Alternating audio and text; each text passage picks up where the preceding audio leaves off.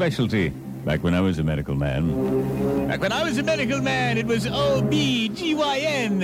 Every day I'd walk into the OR, throw my arms skyward and scream, "These hands have been touched by God!"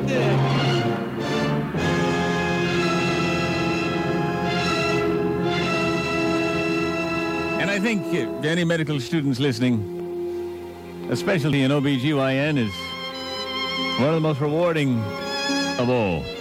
I remember in medical school when I was first joining a bunch of my other peers to head for that specialty, we were all giggling the first day we got to do a real exam. Oh, sure, we'd read about it in books, but, doctors are people, too. And I'll never forget when our instructor, Mr. Baumgartner, said, "Today's the day.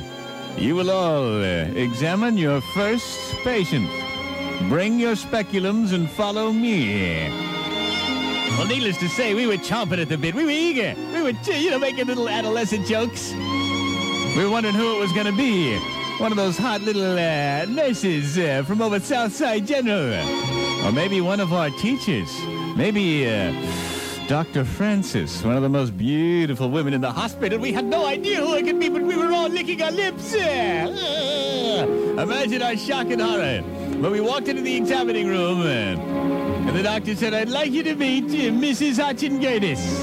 And look, and there she was. About a 75-year-old IP. Gnarled, nasty, and wrinkled. Already in the stirrups and eager. He said, "What's the matter, gentlemen? Are we a little upset here? This lady needs a doctor. You are doctors, are you not? Dr. Greasman, L.A., would you be the first?"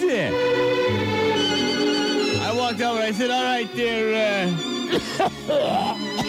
Mrs. Hotchin-Gertis, scoot down.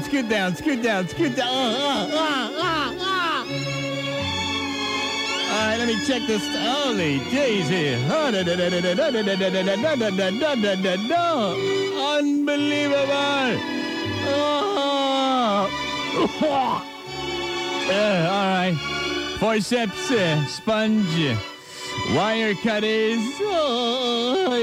gas mask, Lysol, oh my God, and one by one, we all examined that woman, each of us learning something we'd never forget, learning that OBGYN sounds like fun, but it's no picnic.